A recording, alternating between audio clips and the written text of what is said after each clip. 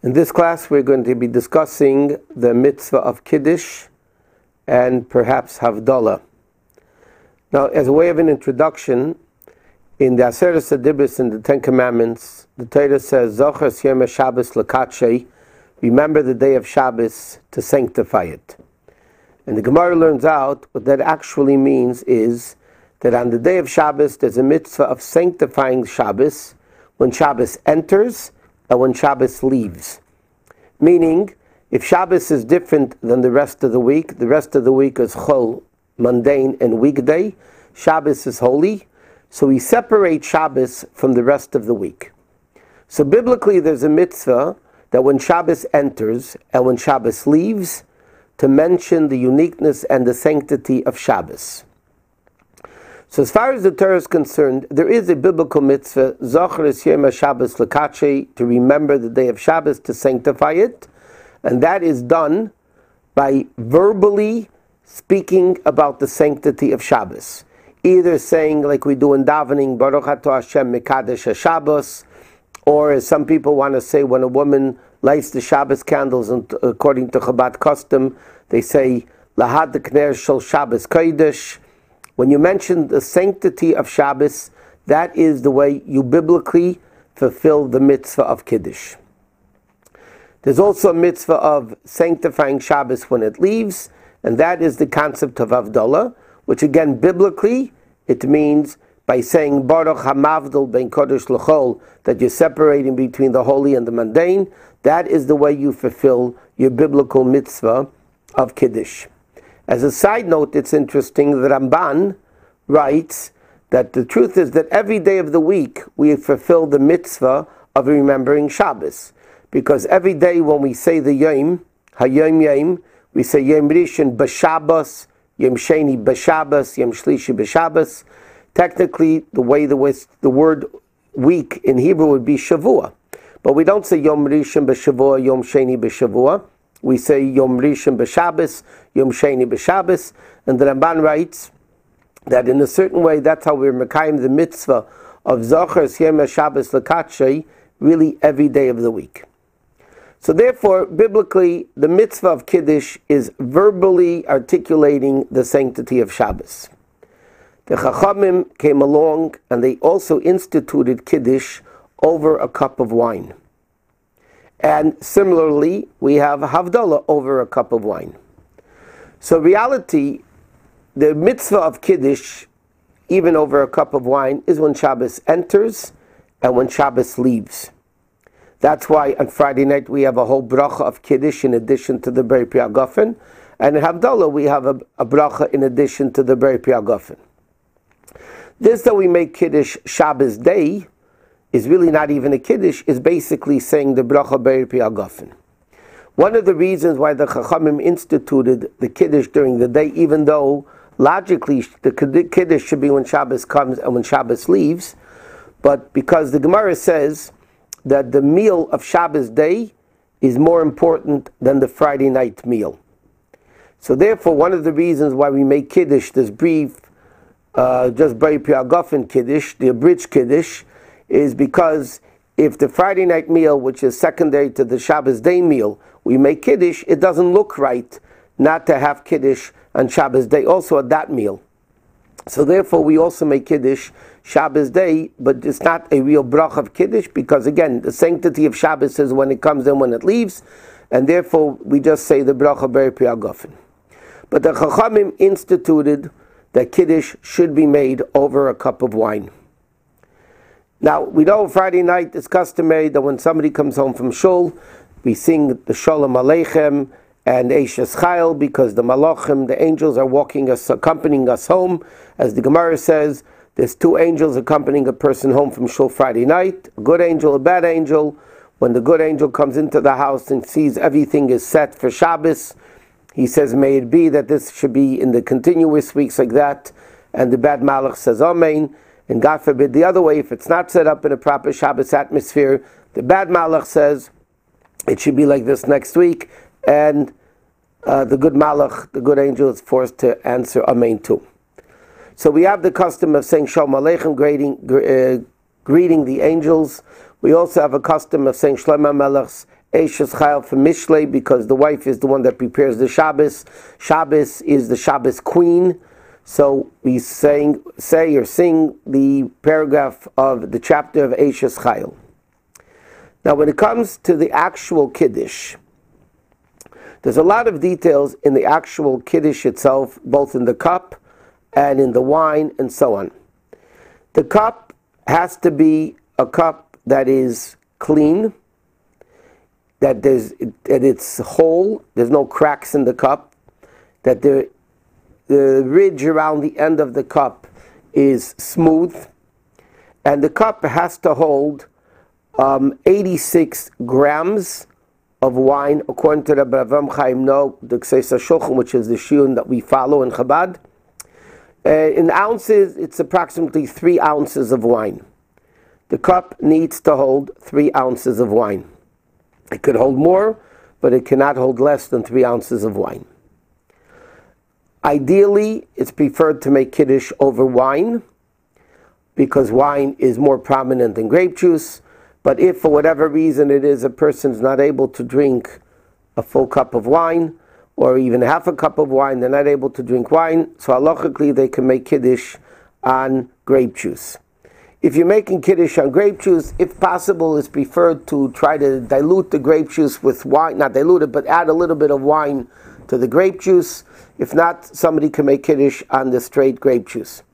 Another thing that needs to be kept in mind, according to many, many opinions, you cannot make Kiddush on grape juice from concentrate, because then it doesn't have the prominence of even of grape juice, because the water is taken out and then the water is added back in, and therefore it loses its prominence of grape juice. So even though you make a very pure guffin on it, but it's preferred in Halachah not to make Kiddush or Havdalah on grape juice that comes from concentrate. Another thing, there are opinions in Halachah that write it's preferable not to make Kiddush on a disposable cup. And the reason for that is because it's not prominent, it's made to throw away, it's not a real prominent cup. Ideally, it says in Halachah, if somebody is able to, they should make Kiddush on a cup of silver, a silver cup, because that is choshuv, that is prominent, and that's befitting the Shabbos queen. So the wine or grape juice needs to be filled to the top of the cup. There's 10 criteria for a cup of Kiddush. One of the criteria is that it should be clean and whole and not cracked. Another criteria is that the cup needs to be filled up to the top.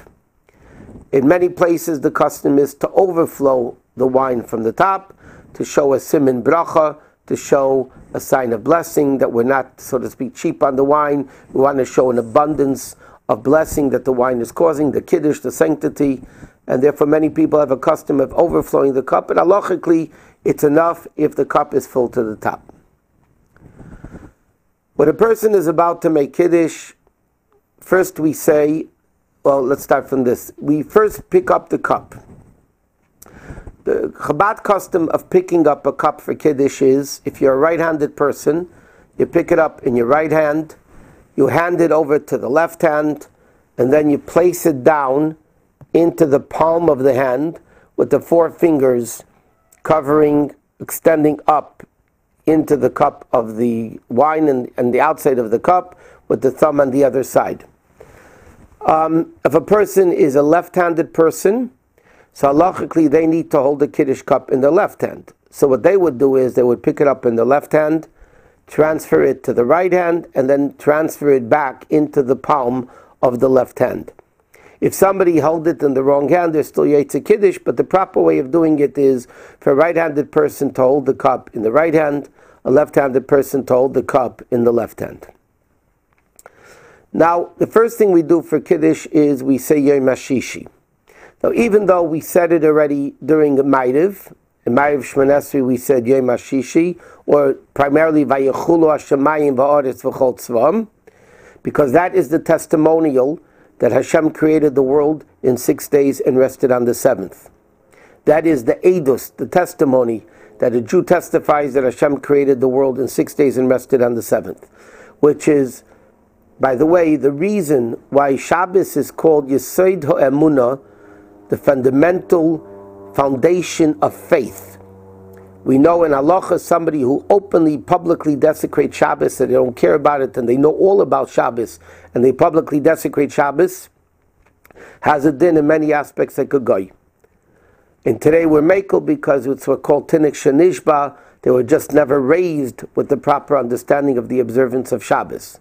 So Shabbos is called Yesedo Emunah because Shabbos is the basis and foundation of Jewish belief that Hashem created the world in 6 days and rested on the 7th. So we say Vayechulu in the might of Shemon Esrei.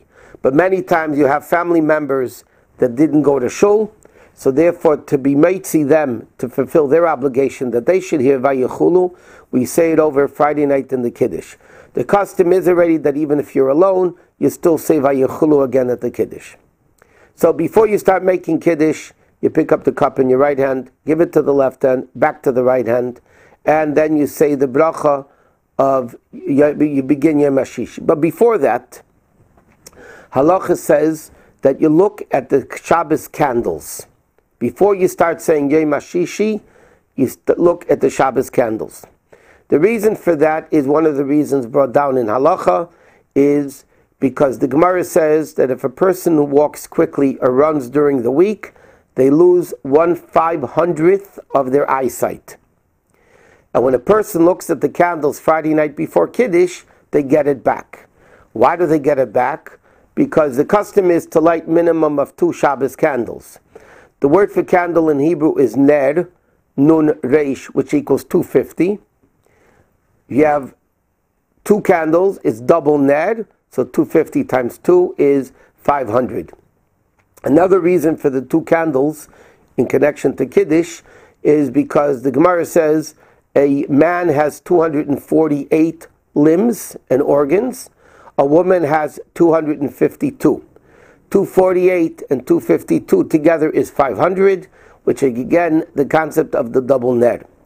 So you pick up the cup, you look at the candles, and then you begin saying Yom HaShishi. You make the Kiddush, and then you finish making the Kiddush, Baruch Atah Hashem Mekadesh HaShabbos, then you sit down and you drink from the wine. According to Halachah, you need to drink more than half the cup. The real Halachah is you need to drink what's called Male Lugmav. Male Lugmav literally means a cheekful. How much wine would fill one cheek of the person? That depends on each individual person. If you have a big mouth, you have to drink more. If you have a smaller mouth, you have to drink less. The Halachah says the average person, Male Lugmav, is more the majority of a revius, the majority of this 3 ounce that we spoke about. The majority of the 3 ounces. So a person, when they have a regular Kiddush cup, needs to drink more than half the cup. And it has to be, you have to drink it in 1 shot, preferably 1 shot, not in 2. Then the custom is that after you finish making Kiddush and you end up drinking the wine, the custom is to give everybody a little bit of the wine from Kiddush.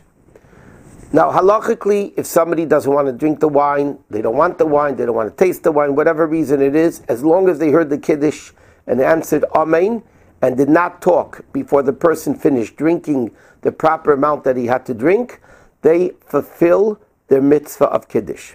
The custom is to try to give everybody a little bit of the wine. But there is a concept in Halachah called blemished wine.